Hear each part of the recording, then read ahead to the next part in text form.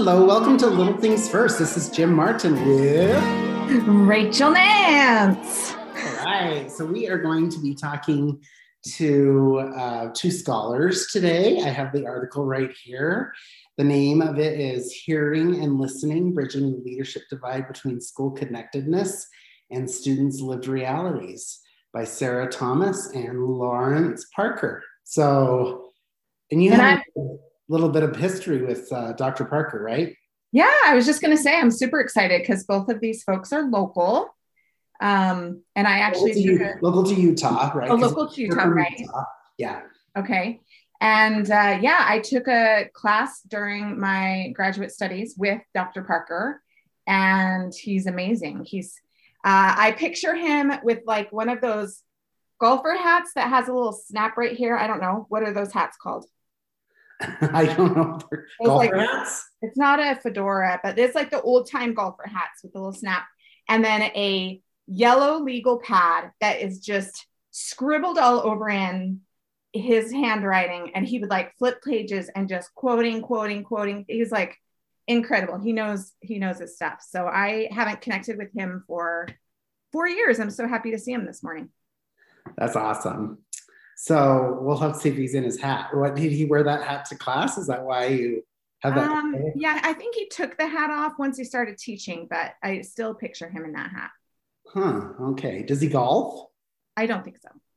Okay. I don't know how he has the time to golf. He's got like kids, and his partner works as well, and he is reading a lot, I'm sure. Okay.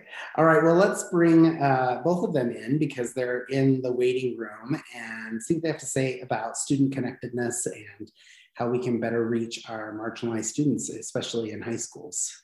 Excellent. So here they are.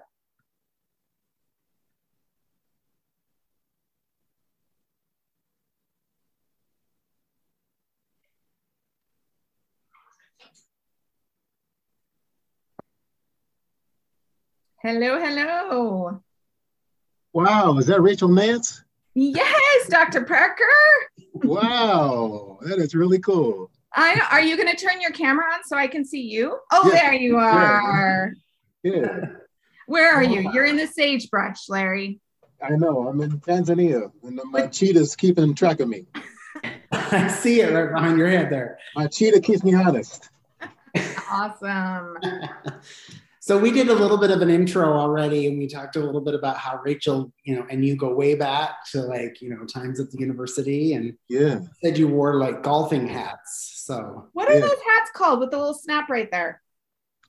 Little hats with the snap. Sarah, does he still wear those? They're like 1940s golfer hats with the little snap right there. No? I got to look at the old pictures and find out. You moved on to a different style. Yeah. Remember, this was back in the day when Heather and I would pick you up at the track station. Right. Yeah. So you were traveling during the winter and you had a little cap. Oh, that's right. I had my old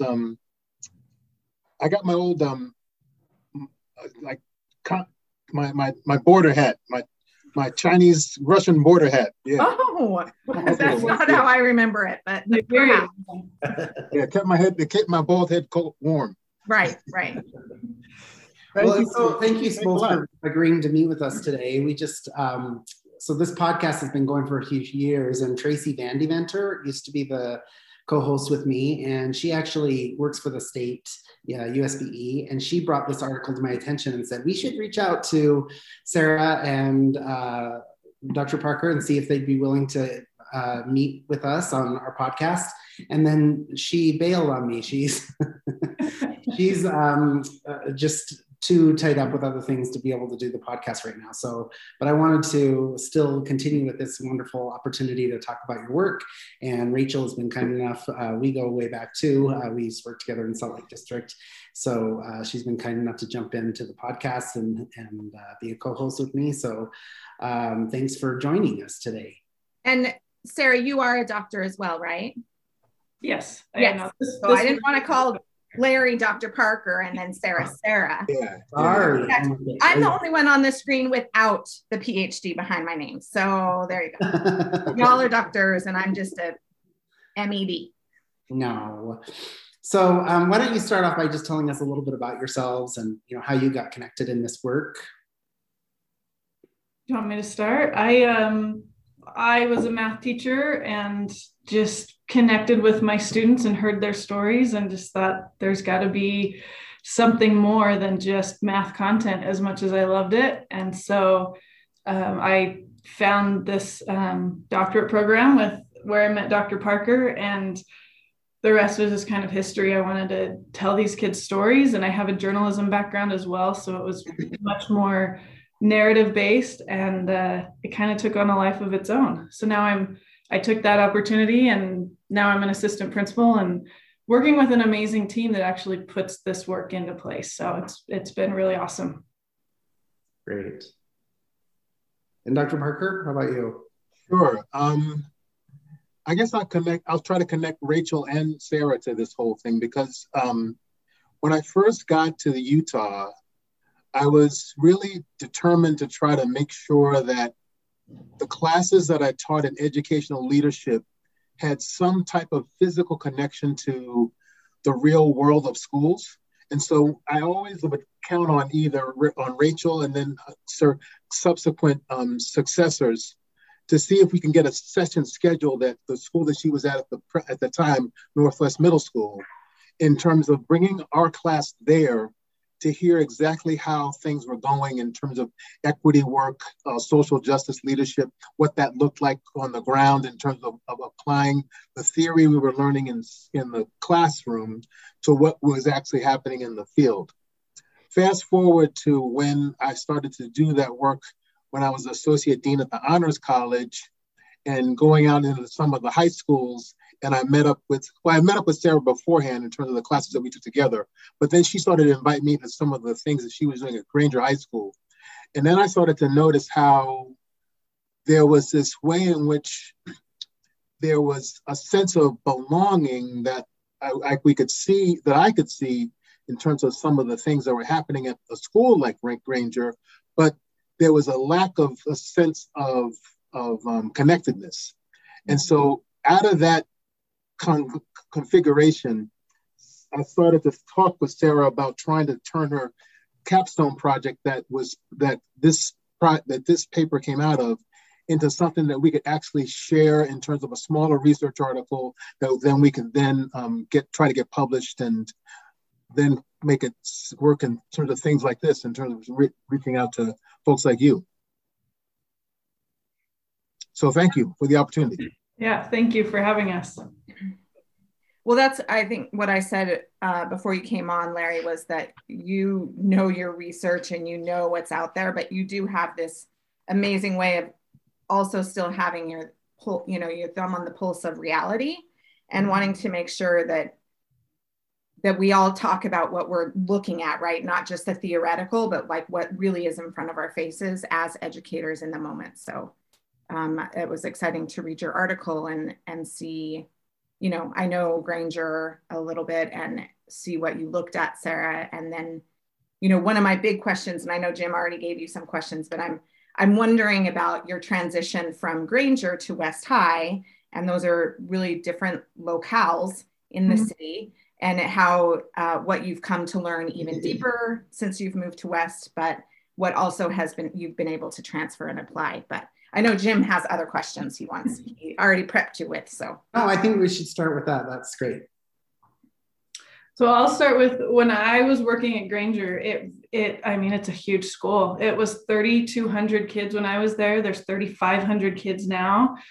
And just how is it possible to get a trusted adult in every kid's life when you have that many kids having that many life experiences, and they're very different life experiences. All 3,500 kids have 3,500 different backgrounds and issues and concerns and worries. And there was kind of a cap at Granger.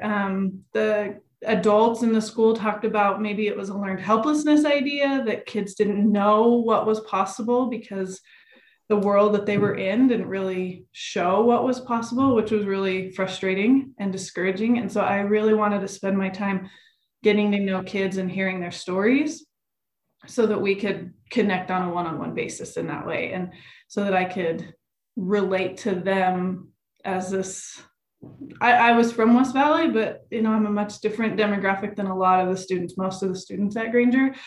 But then moving to West, it's very similar in a lot of ways. And then there's the East Side demographic, where in Salt Lake District, it goes across the valley. So we had very, very affluent families with lots of educational opportunities, all the way to a similar demographic to Granger's. And so that's been an interesting thing to see in one building, where in my previous district, it was across the valley, and now it's in one building. The most amazing thing is that I'm on a team of 6 people, and 3 of us have doctorates with areas of focus in social justice. And everything we do is based on student needs and what is best for students. And so I really feel like I was just plopped into a situation where we get to do this work that I was hoping to do all along. So that's been amazing. That's fantastic. So talk a little bit about this article is about connectedness, and what is connectedness for those people who haven't read the article? What is connectedness, and how does it differ from something like belonging? Right, and Dr. Parker kind of talked about that. Connectedness is, so belonging is being part of something bigger than yourself, right? Like a kid's attending school and feeling like they belong in the classroom space and in the hallway and at the activities, and being invested in things that the school is hosting. And then connectedness is feeling like you are part of that fabric, whether you're an athlete or part of the band or student government, whatever it is that you're part of, you are connected to the creation of what that school is doing, that teachers and adults in the building are reaching out to know your stories and hear your stories. Most of my kids, especially the kids that I interviewed they're adults now, but for the article, they wanted to tell their stories, but they needed to have that trust first. And so connectedness comes from building that trust and sharing stories with each other and being vulnerable with what's going on in our lives outside of school. Yeah, I think, Jim, to add to that,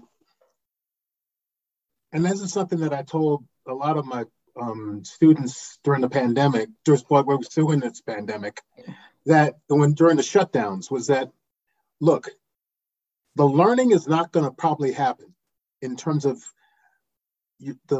trying to get the students to do online learning, and that they're not going to be able to keep up.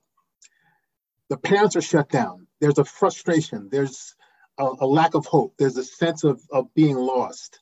The only thing that you've got going as an administrator now is trying to use relationality and relationships and connectedness, so that once things start to come back to quote unquote normal, you can use that as a springboard to get the kids motivated to even think about coming back to school. The sense of connectedness is critical in terms of building a relationality with other students and parents and families, so that you know what they want, and then you can try to help empower them. So, for example, in the article that we wrote about, the high schools a lot of comprehensive high schools are really focused on just making sure that the kids graduate, just making sure that the kids are finishing up and they can be okay, and then that's it. Whereas the 5 that were interviewed, they really had more different aspirations, despite all the issues that they were facing. They really wanted to go to college. They wanted to do something more. And you only find that out through relationality, through connectedness. If it wasn't for the connectedness that Sarah had with them, she wouldn't have found out their stories in terms of what they really wanted, and what they wanted from the school and what they wanted from the leadership. So that really is the difference in terms of really noticing what students want and what is going to be helpful for them. And the connectedness is central to that in terms of relationality, that I think is missing in a lot of programs that we've got about educational leadership and administration. Yeah, and I was really surprised to find that part of that whole connectedness equation was high expectations is not absent in that equation. No. That's a very integral part of that, and the students really could sense when they weren't being held to a high standard. They knew when they weren't being held to the same standard as maybe some other students and wanted to be. And that was part of feeling connected. Can you talk a little bit about that? Because that was surprising to me, because I haven't always equated, academic achievement or high academic expectations with connectedness. Yeah, I think that there was a huge connection there, and students who were connected to their teachers wanted to risk more, and they were willing to be more vulnerable and try more things. And then that was, kids don't want to do things. No one wants to do things that they're not good at. And particularly being a math teacher, a lot of kids walked into my classroom with walls up by the time they were sophomores and juniors. And my goal with them as a teacher was to help them feel comfortable in that space so that then they would be willing to take risks. And my greatest success was when kids left my classroom liking math a little bit more and having some ownership over those skills. And I know that looking across the scope of students, both as an administrator and then as a teacher as well, that kids were willing to do more and try more things when they felt that their teacher was there for them and felt like they could try different things. So it was all about having a high level of rigor and high expectation while being willing to support them. My visual imagery with this, because I'm a huge sports fan, is kids wanting to clear a hurdle. So like being in a track meet and clearing the hurdle. My job as a teacher and our job as adults in schools is to build the scaffold all the way up so that the kid can clear the hurdle, but we're never going to lower the height of the hurdle for kids. And they know that. They know when you're building the scaffolding, and they know when you're lowering the level because you don't think they can do it. So those things go hand in hand for me. Yeah, that part really rang true for me. So I'm consulting now, and I do some monitoring visits with 2 different alternative high schools here in Utah. And they're in CSI status because their graduation rates are low, which, I mean, they're alternative high schools. So they get the kids who the traditional setting hasn't met their needs. And their focus obviously is credit recovery because they're in CSI status because of low graduation rates. So they need to get their kids in credit recovery. But I've worked with them a lot on trying to understand that for these kids to really care, they have to go beyond credit recovery. Like for these kids, that is not the end all be all. Like they want more than that. They know that there's a big life beyond, quote unquote, that senior year graduation. And so when these 2 schools have really thought differently, one is a youth and care school in Mount Pleasant, and they built a sound studio. So kids are in there rapping, like making their own beats. They've created a graphics novel library. So now students are actually reading because they want to read graphic novels. They brought in an art teacher. So students are like making ceramics, like they're making things that contribute to their community's lives, right? And thus their graduation rate has skyrocketed. And it was not because they focused on credit recovery. It was because they focused on true learning. They focused on who are our kids and what do they want to contribute to, or what do they want to develop. And these opportunities beyond credit recovery, a sense of belonging, being seen, being connected, has really made a huge difference, even with kids who are in the system. So it was good to see you mention that. And I want to add to that a huge thing that continues to come back to me and really a driver in my work here was in my capstone and then in the article with Dr. Parker, is our education system was created hundreds of years ago for a very small demographic, for affluent Christian males. And it hasn't changed all that much, although our student demographics in our schools, particularly in Salt Lake City and the west side of Granite District, are very different. And so why do we want all of our kids, to fit this same setting that's been here for hundreds of years, when we could have a school system that molds to what they need and supports kids through that, and then contributes to our culture and our community in much different ways? So I love that kids are having an opportunity to learn to rap and do all those things, because that's how they're going to contribute after school too. Yeah. What gets in the way of connectedness in our high schools?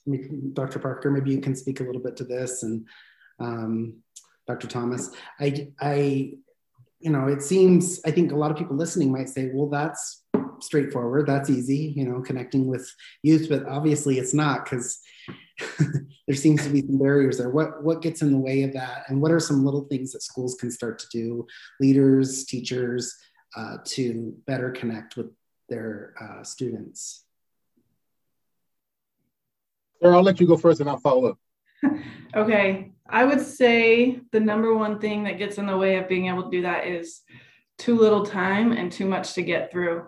Our content is so jam-packed, and there's so much that kids need to know, but it really, we don't have time and space set aside for purely focused on connectedness and relationship building and social emotional learning, which we always knew that we needed that before. And then post-pandemic, we see how crucial that is.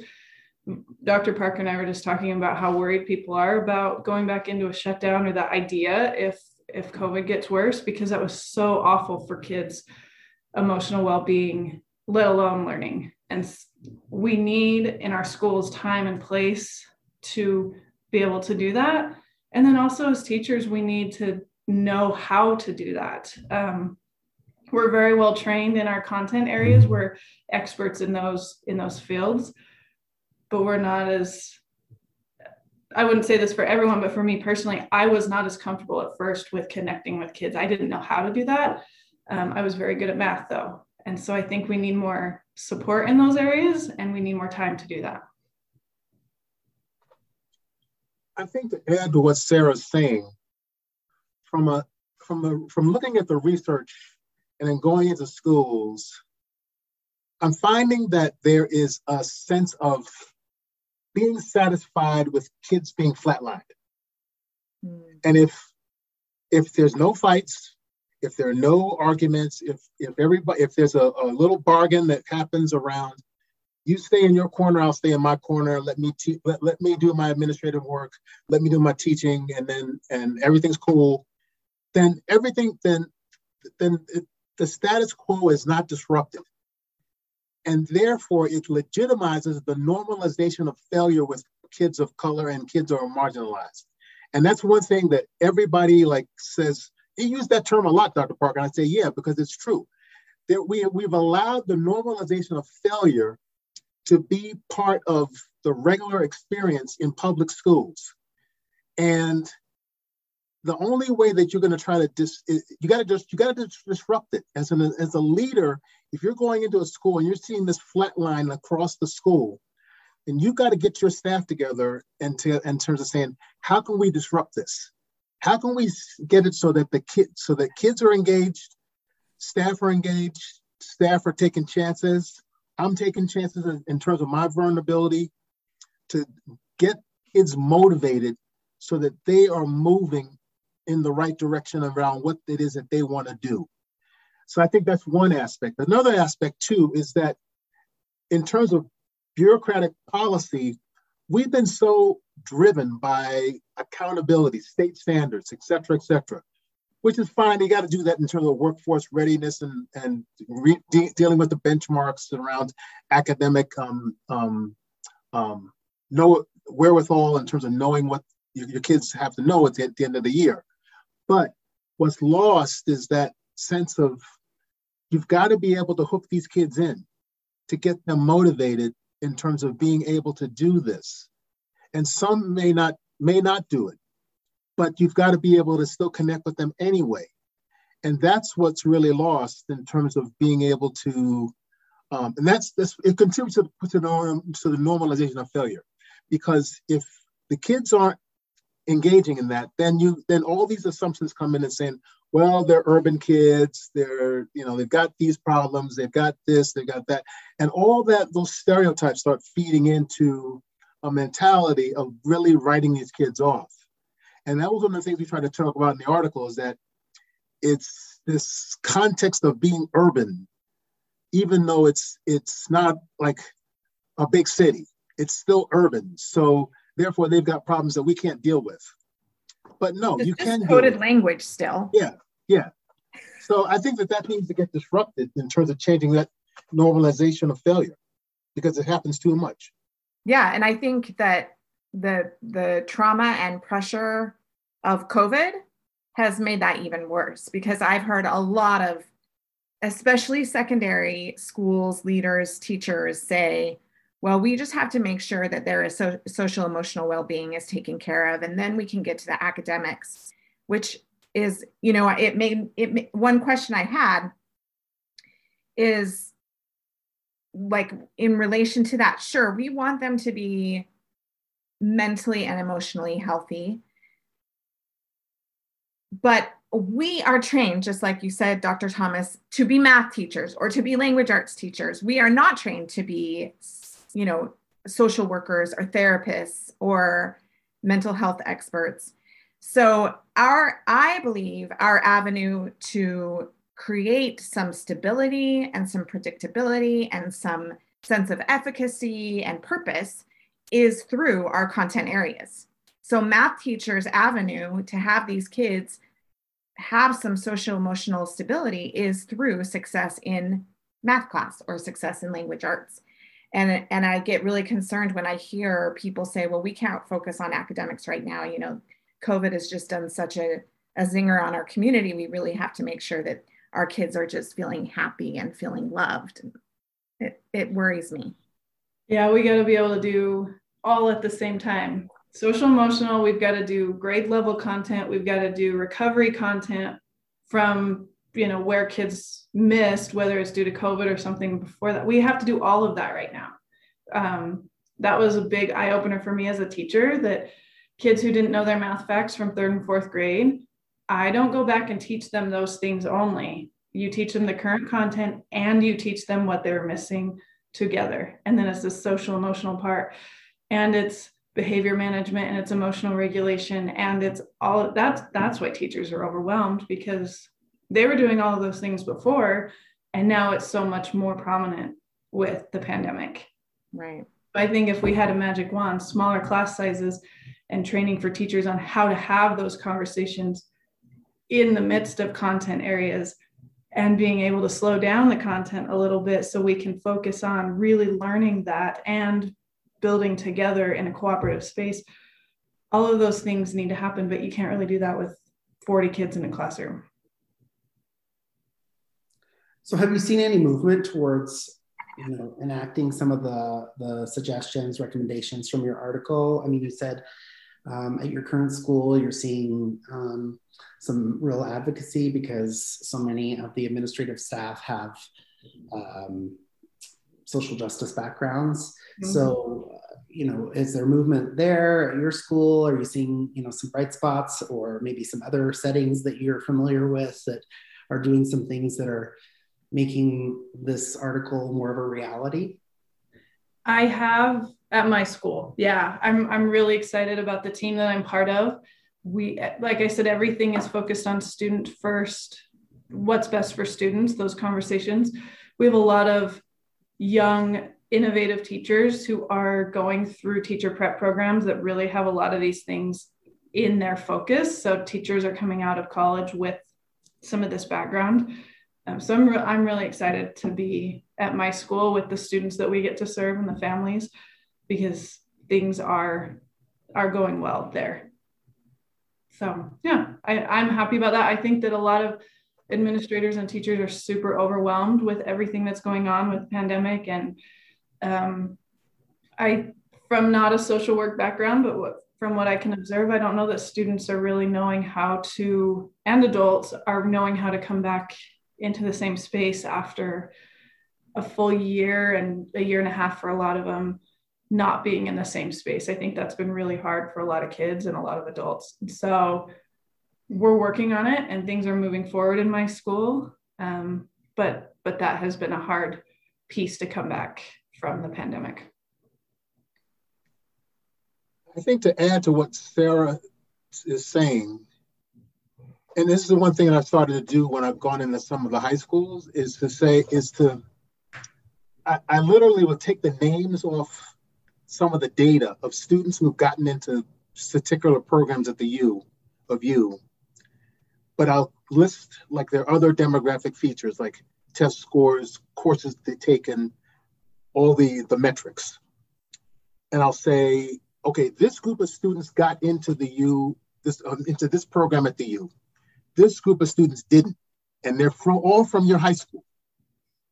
What can you do to move this group that didn't get in into more of this group that did get in? Because at the end of the day, pandemic or no pandemic, your school is going to be judged by how many kids you get into college.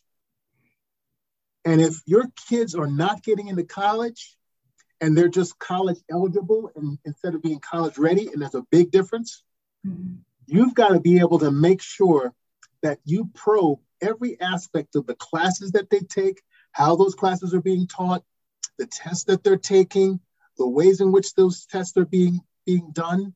All the aspects of college prep have to be unpacked in terms of what this means to get this group of kids who didn't get in to move into this group that did get in. And that leads to hard conversations that people need to have about who your kids are as learners. How do they learn? What do they want to learn? How can you adjust your teaching in terms of changing that? As an administrator, how can you empower your teachers to do this? How can you move into the classroom so that you're taking up responsibility in terms of creating that sense of care and that sense of being able to take chances and take risk and being able to support your teachers and your students and involve the community in terms of all this so that you can eventually get into the point of saying, yeah, all our kids are really college, not only are they college eligible, but they're college ready. And I think that that's really where the parts of what we talked about in terms of school connectedness lead into triggering some of those changes that need to be made from an administrative side on this whole thing. Yeah, that's one question I had is that, you know, Sarah, as a classroom teacher and someone who is interested in the human beings that you're teaching, right? You, not everyone, but you obviously could naturally create these connections with kids, with marginalized kids, with kids who are living in what we would say is kind of a chaotic outside world.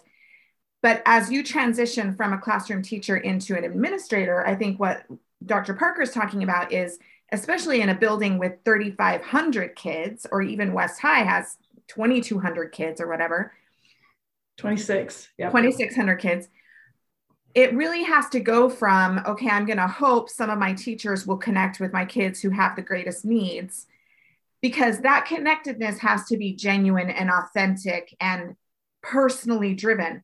But as administrators, we have to create systems and structures and policies that do what Dr. Parker is saying, which is creating more pathways and entry points for our kids who traditionally are marginalized to connect and then move forward in the ways that they want to, and that we as a system benefit from.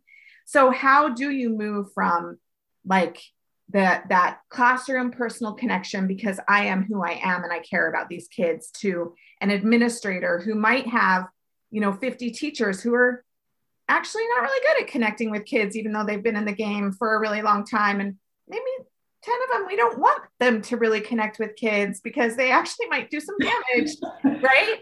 So what kind of systems and structures do we create as administrators to help nurture these authentic, genuine, personal avenues of success? Right. So one of our takeaways from my capstone project that I don't know that we've highlighted as much in the article, but really is modeling that and having consistent modeling from those administrators who are really good at that. And so we have 6 of us so from a district level, our focus has been on social emotional learning with warm welcomings, engaging strategies, and then optimistic closures.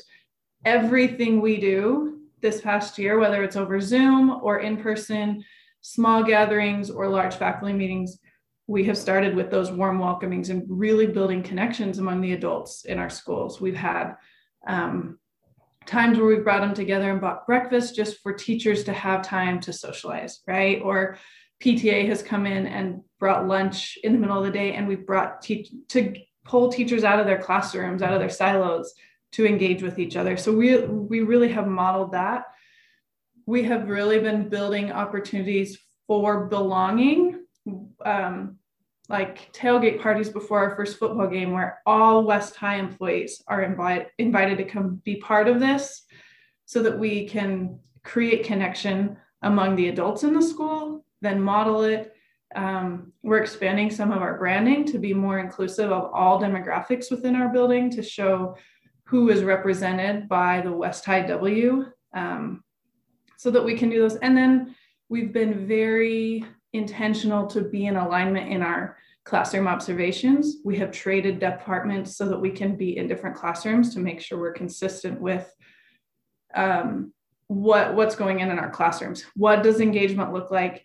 Our really big focus this year has been on literacy and student language acquisition, because we're in TSI status for our multi-language learners, but really school-wide, we have far too many students who are below grade level in reading. So not only are students learning English, but they're still learning to read on a gram scale. And so our focus really has been across content area on language development and reading and literacy. So we're really, really pushing teachers to make sure every single day kids have opportunities to be talking, to be writing, to be reading, and hearing about the content that they're doing. So we've really been pushing that school-wide, and it's been amazing to watch teachers try new things and then see how well it works, and changes are being made in our classrooms. Rachel, to follow up on what Sarah's talked about, and in my class, and I'm sure you probably saw this, I usually cover like 4 models that I got from some professors, colleagues, friends of mine up in Wisconsin, and their research that they were doing. There are models around leadership that are important for people to understand. You can have administrators who know social justice leadership and also know the tools, knowledge, and abilities to get it done. Then you've got a sector of principals who get social justice, but they don't get how to work with kids. They may not know how the resources, they may not have the skills to make it happen. Then you've got a group of principals and school leaders who know the ins and outs of the mechanics of a district and how to work it in terms of how to work resources, but they don't have a social justice bone in their body, and they just couldn't figure it out. And then you got the 4th group that just doesn't know social justice, and they also don't know anything about the district in terms of getting resources. And that's a problematic group in and of itself. Right. But the groups that get it together are usually the first group, because they know what to do around social justice, and they know how to get it done in terms of the savvy that's needed to garner resources and to make the resources work. But then also you've got a group that may know social justice, but they don't know how to get it done. But they do know that they have teachers and teacher leaders in their schools that know how to get it done. Mm-hmm. So, and I can give, and there are some examples of schools in this valley that can do that in terms of principals who may not know what to do, but they know that they've got staff who can be pretty empowering in terms of saying, this is how we're going to work at this in terms of detracking our 9th grade so that they can be engaged learners. This is what we're going to do in terms of changing our AP classes so that we can get more Black and Brown and BIPOC students in these classes. This is what we're going to do in terms of being able to connect more in terms of really making college readiness work, so that the kids from West Side areas can feel at home if they go to a place like an East Side school and then eventually end up at the University of Utah. So there's these ways in which I think that that we can work with the principals who don't know social justice, or they know it, but they don't know how to gather those resources, to get them to think about how do you empower your staff who know how to do this to make it work. And I think that there are examples out there in the Valley that can show us this avenue in terms of a pathway to lead toward leadership change in this area. I love that. That's true. I mean, it takes a gigantic team, right? It's the whole village doing the work. It's not just the leader. So I love that.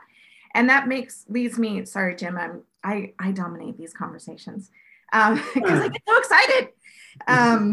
To my last question, Jim, is, your article is so compelling because of the student voice.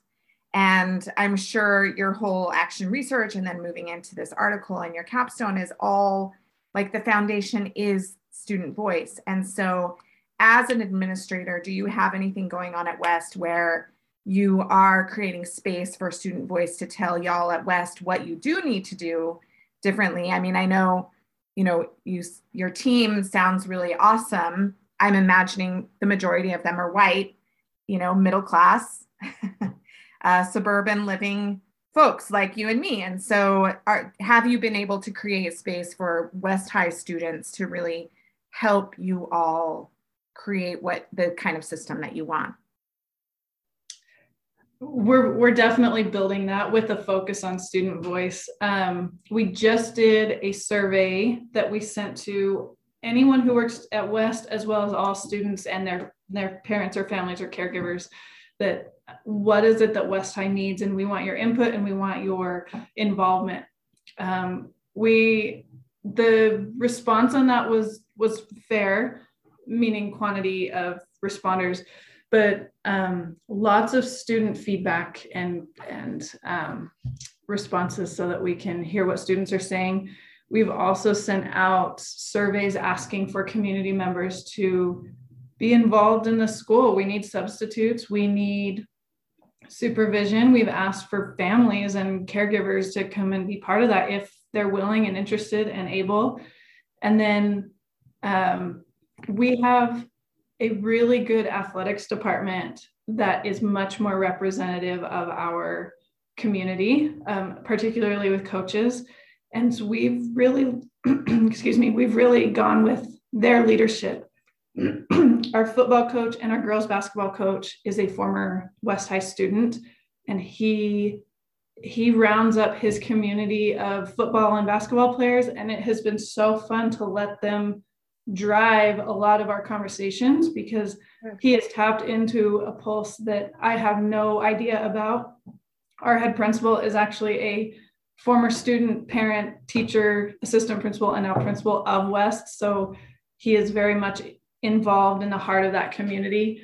And then our athletic director has done an amazing job of creating a captain's council where captains from every athletic team and activity gets together a couple of times a year to share what they're going through, to share what athletics needs, what students need. And then we've broken down our admin team this year into age group teams. So one administrator and two counselors are working with a grade. So I'm with 9th grade. And all 4 grade levels and then our ELP 7th and 8th grade group have met with the student leaders in those age groups to hear what's going on in their world, to hear what those leaders are feeling from their student body. So we're putting some of those things in place. It needs to be expanded, but really student voice is what needs to drive us because our adult population is very white, very suburban, and we need to hear what students in the student body in our West High demographics are sharing with us. Yeah, I think this conversation about belonging and connectedness. Yesterday, we met with Mike Anderson, who wrote a book about the external motivation and intrinsic motivation. And one of the intrinsic motivators that he says we all are hardwired for is a sense of belonging. And so if we're really looking at how to motivate our students, that belongingness is one of the strongest pathways. So there seems to be a theme in our interviews. Must mean that it's really important for us to be paying attention to.